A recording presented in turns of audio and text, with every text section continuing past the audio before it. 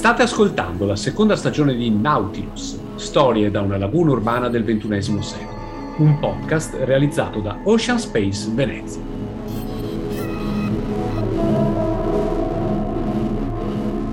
Bentornate e bentornati a bordo di Nautilus, storie, riflessioni, appunti e temi per ripensare Venezia oggi, da parte di Enrico Bettinello e di Alice Ongaro Sartori, che vi porteranno a esplorare segni, racconti, progetti, umanità, che giorno dopo giorno, anche in questi mesi che hanno svelato le continue contraddizioni sociali ed economiche della città, provano a riposizionare lo sguardo e l'azione.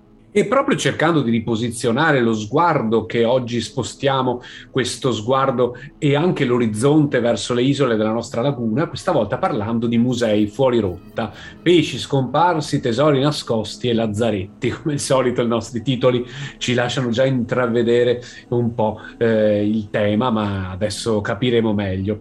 Dove la rotta speriamo, insomma, che venga invece volontariamente invertita. Siamo spesso portati a pensare, anche giustamente, e confermare che Venezia sia un museo a cielo aperto o un museo ovunque si vada e si veda Venezia, e che i numerosi percorsi museali della città siano così tanti da non riuscire ad esaurirli mai. Pensiamo ai musei civici, Ca' Pesaro, Carezzonico, il Museo Correr, il Palazzo Ducale e le Prigioni, Palazzo Fortuny, oppure anche alle collezioni private più rinomate. Basti pensare alla collezione Peggy Guggenheim o Palazzo Grassi, Punta della Dogana, giusto per farne alcuni esempi. E ne stiamo dicendo solo pochi, Infatti, ma ci sono inoltre molteplici realtà museali e dispositive a Venezia che però sfuggono anche agli occhi dei più attenti conoscitori della città. Ne sai qualcosa del Museo del Cinema, Enrico? Beh sì, lo chiamiamo Museo del Cinema per farci capire, in realtà non è un museo del cinema, ma è un progetto veramente bello e affascinante che si chiama La Fabbrica del Vedere ed è uno spazio in cui si approfondiscono i temi dell'immagine in movimento, dal cinema sperimentale ai video d'artista.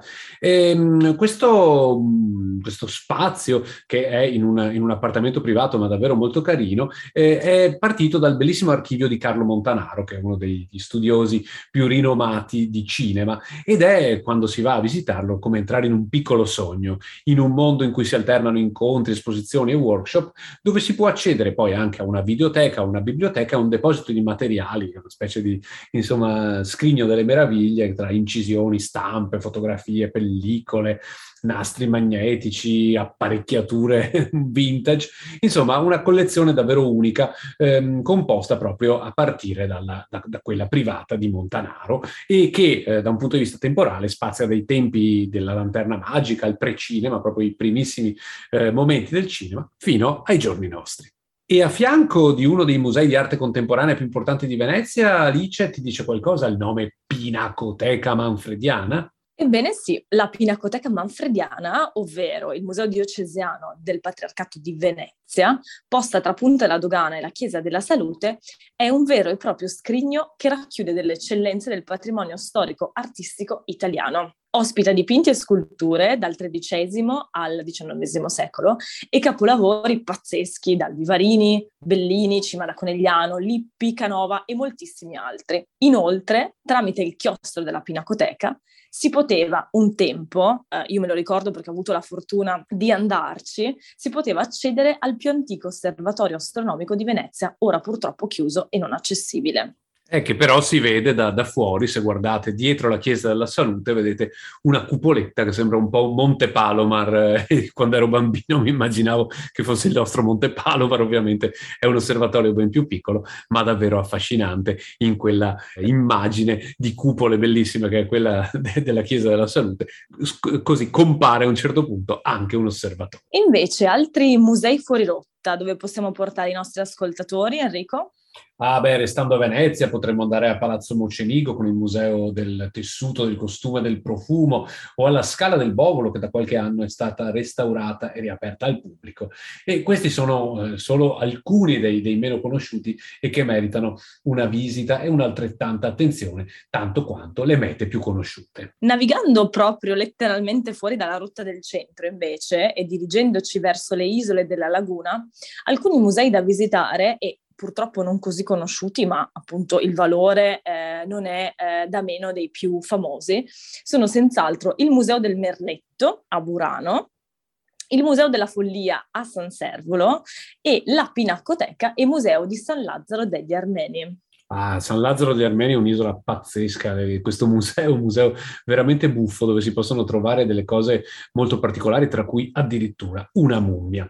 Ma a proposito di cose particolari, dobbiamo parlare anche di Creature di gomma, che è un nome un po' buffo, ma che dice davvero tutto su uno spazio che c'è da un paio d'anni e che è un museo, anche qui nato da una collezione privata, dedicato ai pupazzi gommosi, quelli dei cartoni animati o quelli delle pubblicità, parte da una collezione privata di Fabrizio Fontanella e adesso è visitabile per chi è stato bambino, ma per chi è bambino ancora oggi, insomma, vedere tutti questi pupazzi, alcuni grandissimi, alcuni molto rari, che sono preda proprio dei collezionisti, è davvero un'avventura e un tuffo in mondi d'altri tempi. Senti Enrico, ma se diciamo appunto che Venezia è un museo intero, che tipo di museo è la sua laguna o può essere? E quali differenti museologie possiamo trovare nelle isole? E perché soprattutto ci offrono queste isole e questi musei un modello interessante per ripensare il presente e il futuro della museologia in laguna? A bordo di Nautilus oggi abbiamo deciso di ospitare Lara Endrizzi, biologa marina che ci racconterà del Museo di Zoologia Adriatica Giuseppe Olivi di Chioggia, e Giorgia Fazzini, project manager dell'Ecomuseo dei Lazzaretti Veneziani.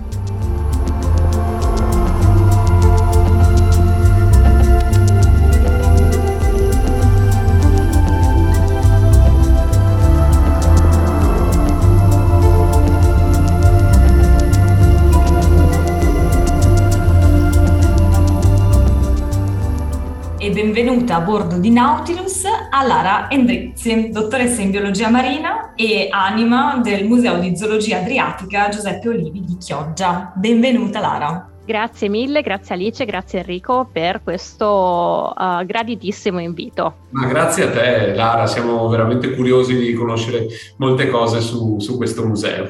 Infatti questo museo, che è veramente speciale, si trova come detto a Chioggia, quindi siamo in Laguna Sud, ha una storia veramente peculiare.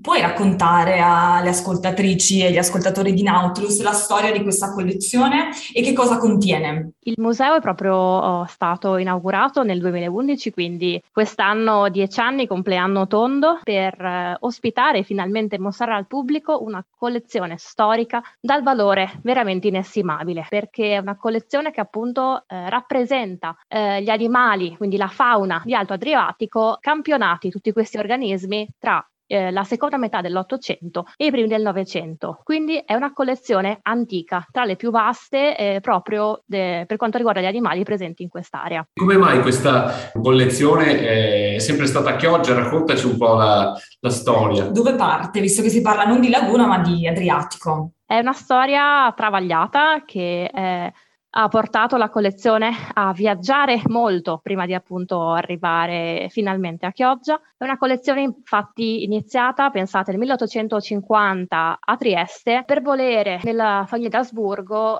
che volle proprio a Trieste fondare un laboratorio direttamente a contatto col mare come sede distaccata dell'Università di Vienna.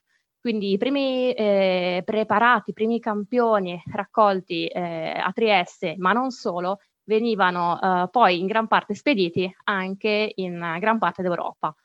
Una grossa maggior parte però è stata per molto tempo ospitata a Trieste fino alla Prima Guerra Mondiale.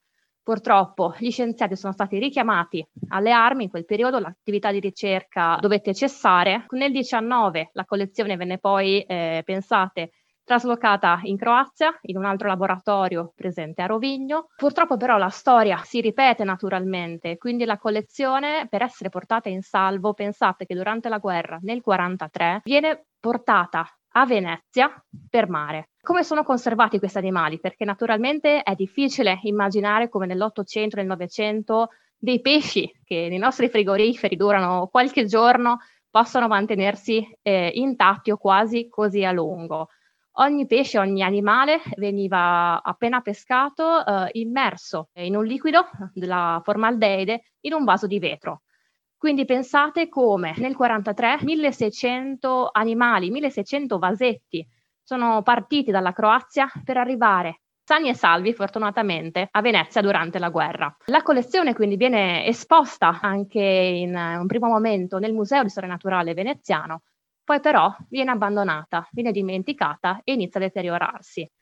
È grazie a un personaggio molto importante, Umberto d'Ancona, professore di zoologia dell'Università di Padova, che per primo stringe questo legame tra università e territorio di Chioggia, che nel 68 finalmente la collezione arriva nel territorio clodiense, Chioggiotto. Una volta appunto arrivata nella sua sede ultima, la collezione viene risistemata, dei 1600 vasetti, dei 1600 preparati arrivati a Venezia.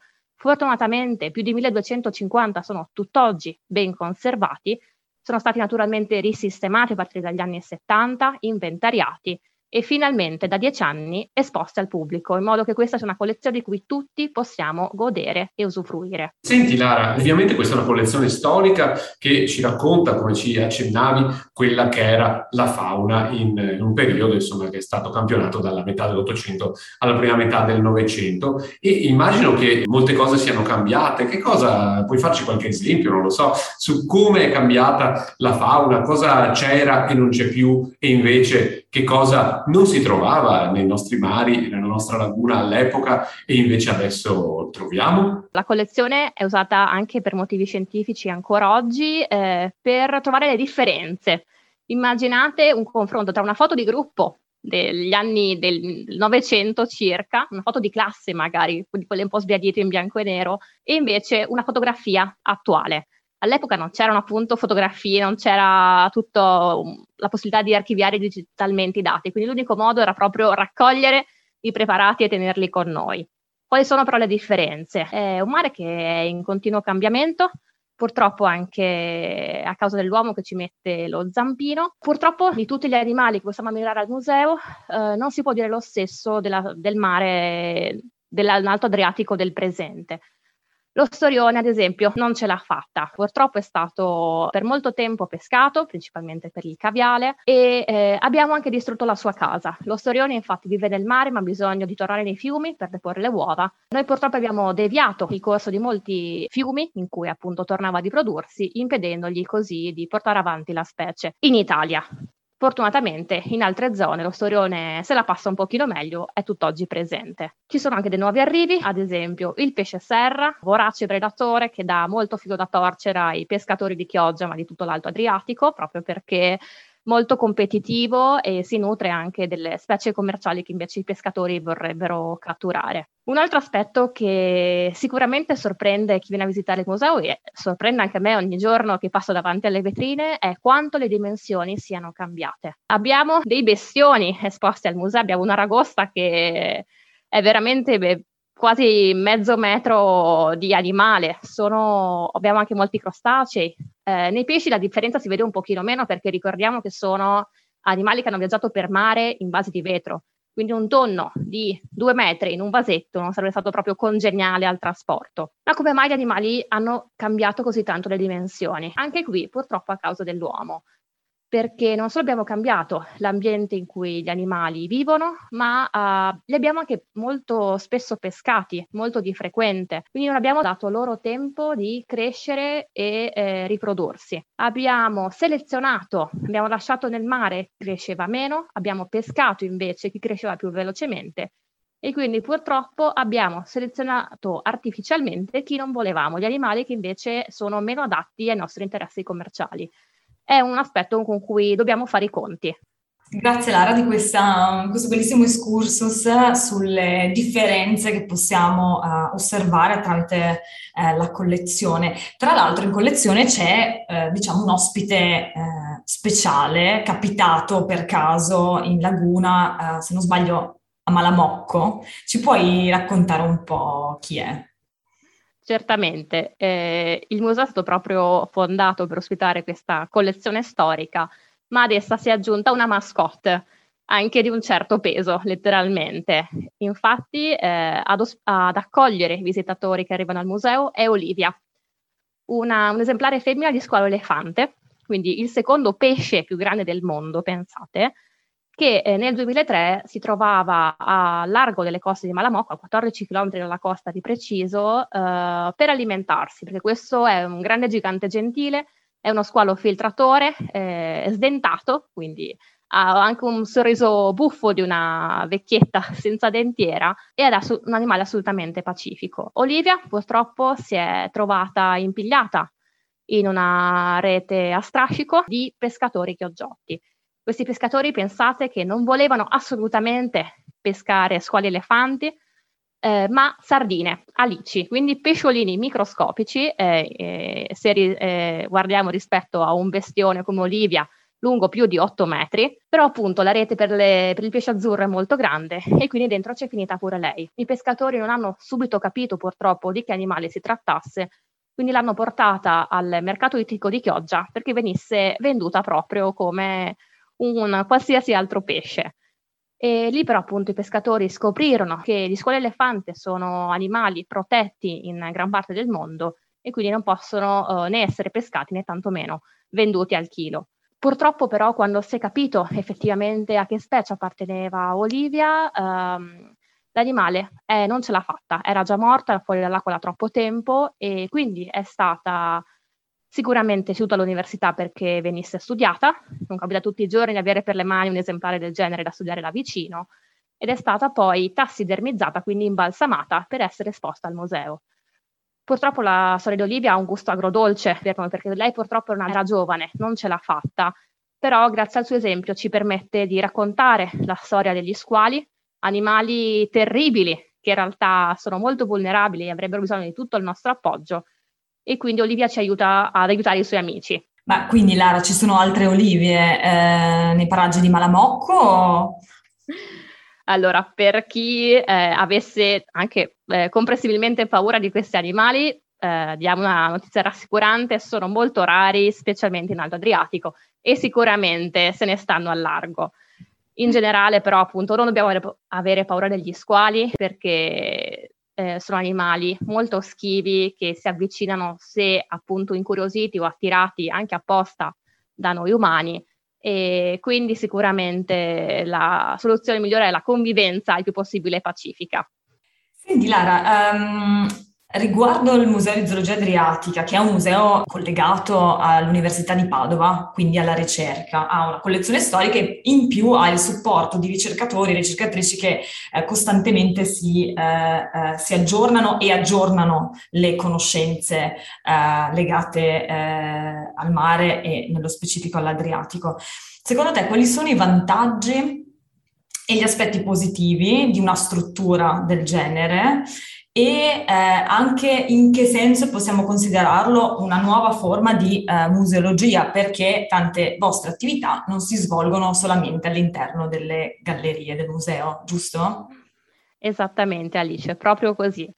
Come abbiamo accennato prima, la tradizione di ricerca di biologia marina in Chioggia da parte dell'Università di Padova è molto antica, parte appunto nel 1940 per desiderio del professor Umberto D'Ancona, professore di zoologia, e da quel momento sul territorio vengono portate avanti numerose ricerche che interessano non solo gli animali e l'ambiente lagunare marino, ma anche la pesca e la gestione delle risorse, la conservazione e il ripristino ambientale e l'impatto delle attività antropiche e i cambiamenti climatici purtroppo già in atto. Quindi questi sono tutti i filoni di ricerca su cui il museo si aggiorna costantemente.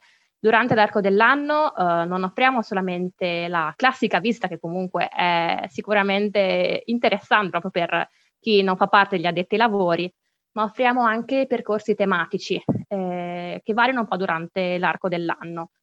Il nostro museo vuole essere indirizzato a tutti, dai bimbi, anche in età prescolare, fino ai colleghi ricercatori. Ognuno al museo può trovare pane per i suoi denti. Come accennavamo giusto a una nuova forma di museologia, il museo non si ferma all'interno delle mura di Palazzo Grassi, ma va proprio sul territorio per esplorarlo al meglio. Ogni estate vengono organizzate, anche grazie all'appoggio della comunità di Chioggia, del comune e e del consorzio con Chioggia Sì alcune visite al mercato ittico all'ingrosso, che è, pensate, il più grande mercato ittico d'Italia, ormai ha superato anche Mazara del Vallo, e queste visite vengono fatte di notte, quindi anche in un momento che l'estate ci regala come l'unico di un po' di fresco, quindi ci fornisce anche un po' di respiro dall'afa che purtroppo spesso in Veneto proviamo ampiamente. E queste visite quindi vengono fatte alle 3 di notte durante l'asta notturna e permettono di vedere un ambiente caro a molti chioggiotti, ma non solo, che generalmente però è chiuso al pubblico perché, ricordiamo, è un mercato all'ingrosso. Quindi queste visite sono proprio l'occasione per scoprire una nuova realtà su cui si fonda gran parte dell'economia della ristorazione, non solo chioggiotta, ma veneta in generale e non solo.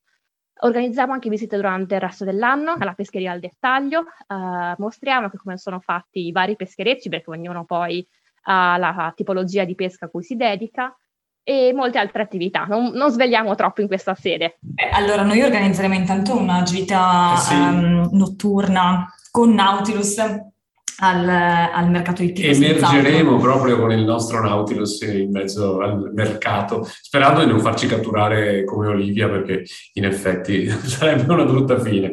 Grazie Lara Endrizzi di essere stata con noi a bordo di Nautilus, grazie delle vostre attività. C'è un sito internet che puoi citare e che magari può essere utile per i nostri ascoltatori e ascoltatrici? Sicuramente quello del museo, www.museoolivi.it. Vi trovate tutte le informazioni e anche le iniziative aggiornate volta per volta. Grazie mille Lara e a prestissimo. Grazie Alice, grazie Enrico per questa possibilità, vi aspetto al museo.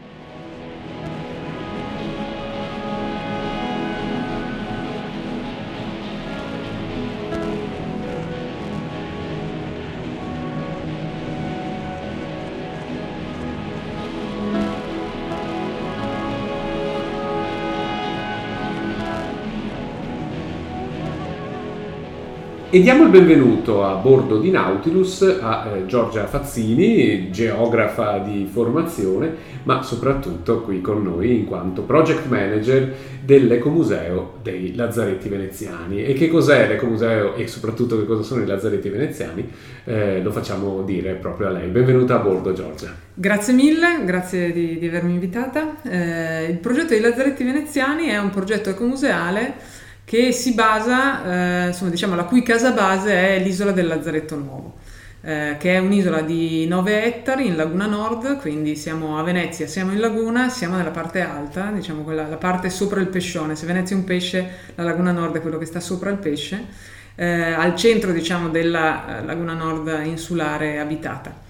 L'isola del Lazzaretto Nuovo è è l'unica isola di quelle abbandonate che è stata recuperata da un progetto non profit che è condotto da 2 associazioni che si chiamano Ecos Club e Arco Club d'Italia, sede di Venezia, che l'hanno appunto recuperata dall'abbandono con un progetto che possiamo definire pionieristico perché la prima concessione è del 1977, e l'hanno riportata alla collettività come museo, poi ecomuseo, con una serie di attività molteplici, dalle visite guidate del bene a progetti di ricerca, workshop, esposizioni, eccetera. Però di lazzaretti qua nel nome ce ne sono 2, tu parli del Lazzaretto Nuovo. Quanti lazzaretti ci sono nella laguna? Allora, tecnicamente come nome sono 2, sono il Lazzaretto Vecchio e il Lazzaretto Nuovo, poi c'è il Lazzaretto Novissimo, così chiamato, che era a Poveglia, però insomma parliamo di questi 2 che sono i primi 2 lazzaretti stabili della storia.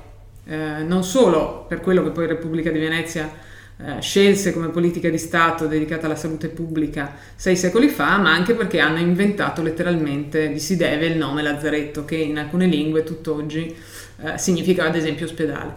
Per quello che noi abbiamo fatto nel biennio 2021 e sicuramente ricapiterà, perché insomma quel che si dice delle pandemie, ahimè, c'è stata una sorta di turning point, è quello che Venezia ha messo in pratica e ha messo a sistema nel 1423 con Lazzaretto Vecchio e nel 1468, mettendo a sistema anche appunto la quarantena. Lazzaretto Vecchio è il primo ospedale pubblico per malattie contagiose, direi della storia occidentale, metto sempre occidentale perché bisogna essere poco eurocentrici, mentre invece con Lazzaretto Nuovo appunto si adotta il sistema della prevenzione, quindi della quarantena. Anche la parola quarantena non è un termine inventato a Venezia per ovvie ragioni, però l'uso sanitario del termine, quindi il significato attuale anche in altre lingue, è dovuto appunto al sistema dei lazzaretti.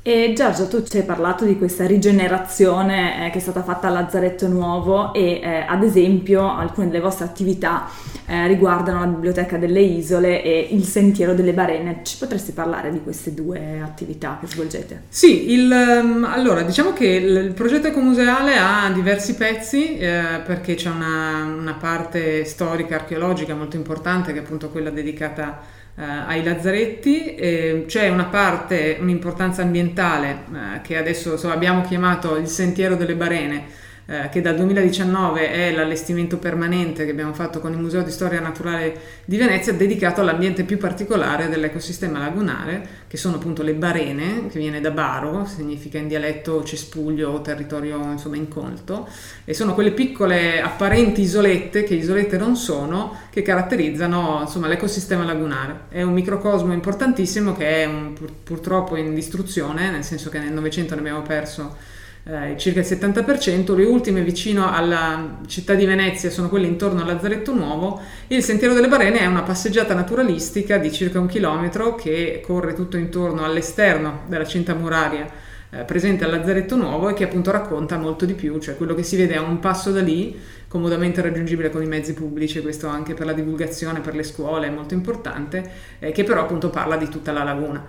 La terza importanza è del progetto di recupero, e in questo progetto di recupero sono inseriti anche altri pezzi, altre scatolette magiche, come ad esempio la Biblioteca delle Isole, che dal 2021 è il nome del nostro centro di ricerca e media, e che è una sorta di scatola in cui si incontrano le diverse parti con cui dialoghiamo, ed è quindi una scatola dedicata alla divulgazione dal mondo accademico della ricerca a poi il pubblico generalista, come viene chiamato, quindi la gente, noi persone normali, che quindi andiamo a incontrare, a cui andiamo a raccontare un sacco di cose, creandoci una sorta di ruolo di medium, fra le diverse attività e le diverse realtà con cui collaboriamo. E che tipo di pubblico viene? Qual è il visitatore? Ce ne saranno di tanti tipi, dai bambini ai semplici curiosi, ma che cosa che colpisce e che sorprende particolarmente nella vostra esperienza il visitatore? Con che cosa non si aspetta il visitatore quando sbarca sull'isola del Lazzaretto Nuovo? Ma allora, diciamo che soprattutto dopo la pandemia, in realtà il motivo principale è sempre stato visitare il luogo e aveva la sua grande importanza storica. Dopo la pandemia per noi è stato ovviamente sconvolgente, vivere in prima persona e parlare di quarantena dopo averla vissuta tutti nel mondo, appunto dopo il coronavirus dal 2020. In realtà il fatto pian piano di sviluppare e valorizzare anche altri pezzi dell'isola e altri pezzi del territorio, proprio perché il progetto è più ampio, va oltre anche la stessa isola del Lazzaretto Nuovo che abbiamo in concessione, è perché viene un pubblico diversissimo, chiunque, e spesso anche attirato da motivi diversi. Poi quello che uno si porta a casa dopo aver visitato l'isola o le isole, appunto, poi magari ne parleremo, dipende dalla persona, e questo riguarda anche le centinaia di persone, di volontari, di esperti che collaborano a questo progetto di recupero, perché le associazioni sono 2, ma l'impegno in questi 40 anni di recupero ha visto centinaia di persone.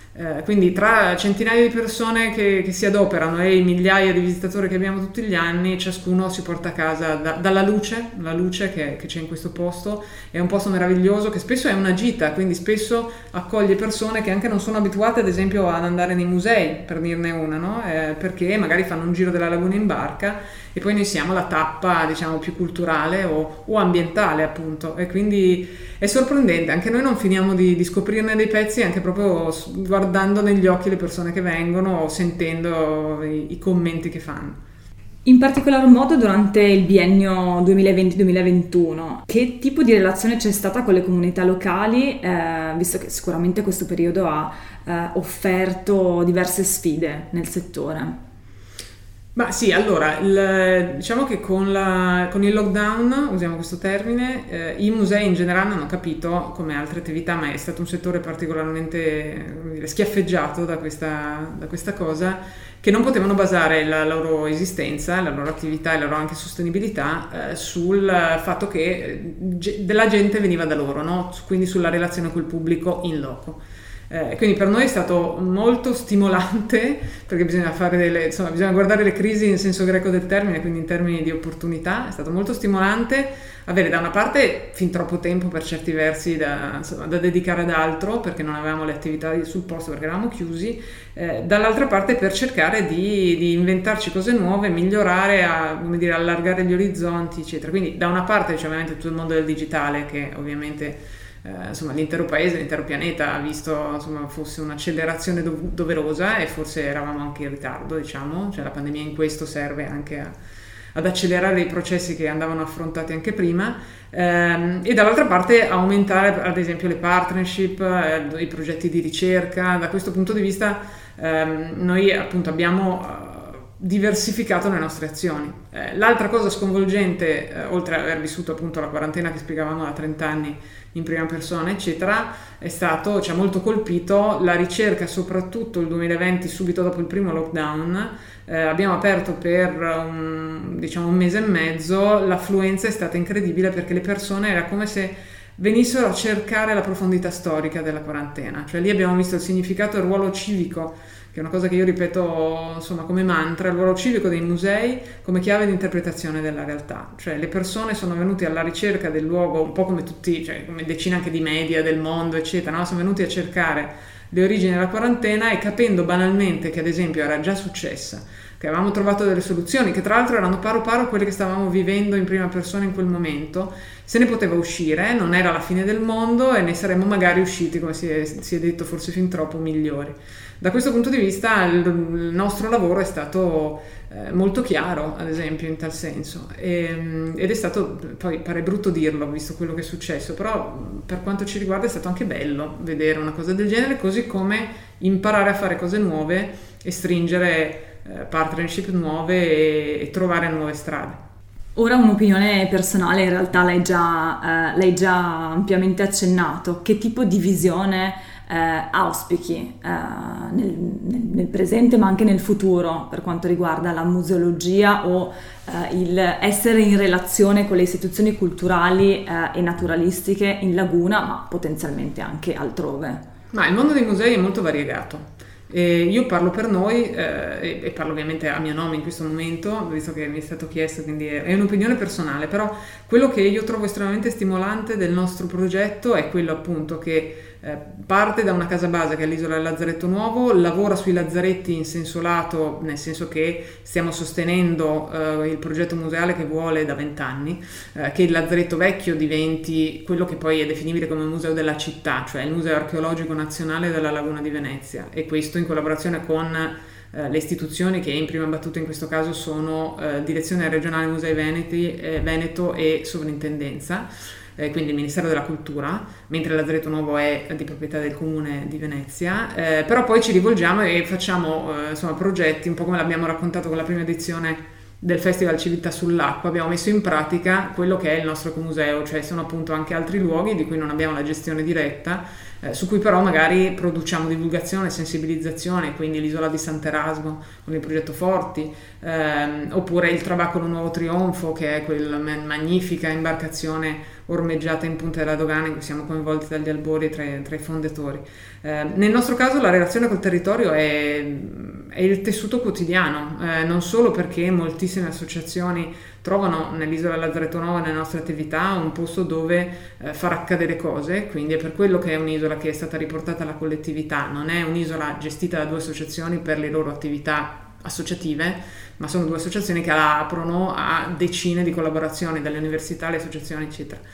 Dall'altra parte è un lavoro anche di identità. I musei servono in parte anche come occasione di rigenerazione urbana, come si dice adesso, nel nostro caso anche lì è un termine che poi è emerso molto dopo rispetto al nostro inizio, però è un vero e proprio caso, cioè la maggior parte di isole sono ancora abbandonate, questa è stata recuperata in tempi non sospetti. Dall'altra parte è una relazione ad esempio di identità con la popolazione. Il paesaggio fa chi lo abita. La scomparsa ad esempio delle barene crea anche dei problemi non solo di ordine ecologico ma anche di attività produttive, ma anche penso all'identità di tutti i bambini veneziani del territorio che vengono da noi perché magari siamo all'escursione, no, degli itinerari educativi del comune e scoprono quello che spesso Venezia non dimostra più, no, come dimostrava decenni fa. Per cui è davvero un ruolo civico e le cose da fare sono talmente tante che è estremamente stimolante per tutti, anche perché la verità è che dal visitatore all'esperto eccetera, chiunque metta piede in questo posto, poi la verità è che se ne innamora, come è successo a noi tanto tempo fa, io fin da piccola, per cui ne sono una testimonianza vivente, se vogliamo.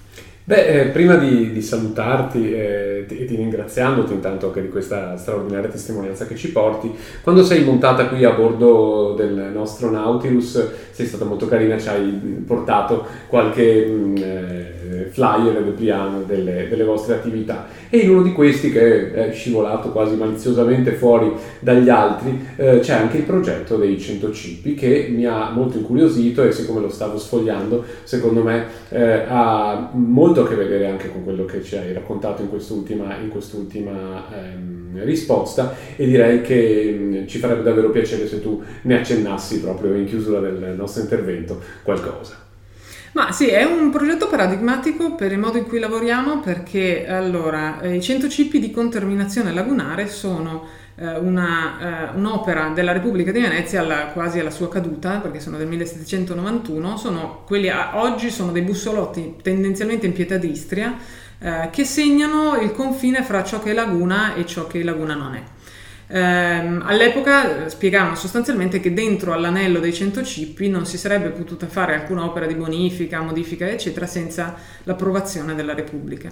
In questo caso raccontano il nostro modo di fare perché a 30 anni esatti dalla pubblicazione di Gianola, Caniato, Armani, che avevano già fatto un giro per insomma censire 200 anni dopo la loro messa in opera come stavano messi questi benedetti cippi, 30 anni dopo abbiamo raccolto, perché l'abbiamo visto sul nascere mentre si stava, come dire, muovendo sui social, l'afflato di una persona che come noi insomma si chiama Carlo Augenti ed è un ingegnere che si è rimesso con quel libro del 91 alla mano a rifare il giro. A quel punto l'abbiamo intercettato dicendo guarda, noi eravamo già stati coinvolti 30 anni fa, io me lo ricordo perché ero piccolina ed è anche una sorta di caccia al tesoro dei cippi, noi avevamo fatto Sant'Erasmo ad esempio, me lo ricordo perché lì ce n'è 16 su 100 e quindi semplicemente gli abbiamo detto ok, mettiamo insieme queste cose, tu fai tutto il giro eccetera, lo monitoriamo e ad esempio ne facciamo il compendio 2.0 della pubblicazione del 91 e lo apriamo alla popolazione.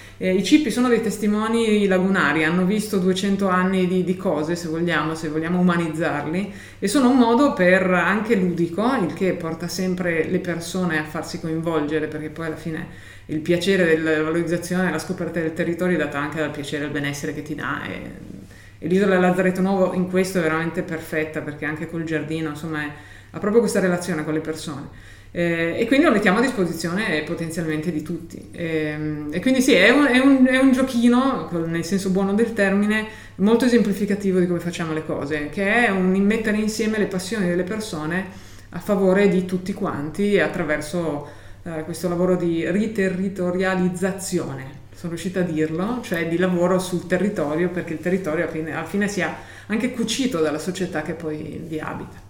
Giorgia, prima di lasciarci dopo questa bellissima chiacchierata, ricorderesti alle ascoltatrici e ascoltatori di Nautilus come si arriva al Lazzaretto Nuovo e che tipo di attività ci consigli di seguire?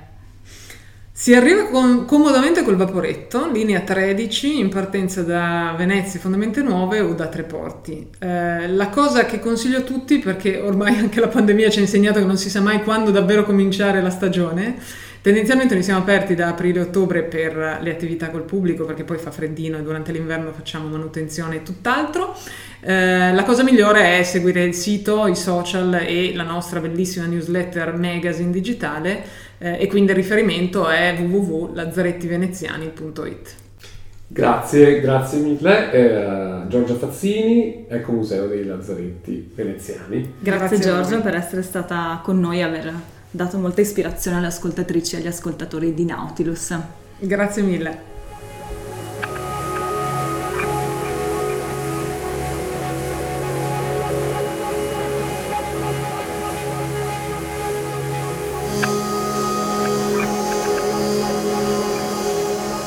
Le storie e i progetti che ci hanno raccontato sia Lara Endrizzi con il Museo di Zoologia Adriatica di Chioggia che Giorgia Fazzini con il suo fantastico progetto dell'Ecomuseo al Lazzaretto Nuovo e il Sentiero delle Barene sono esempi straordinari di forme di museologia che possono e devono essere sostenute con cura ed entusiasmo.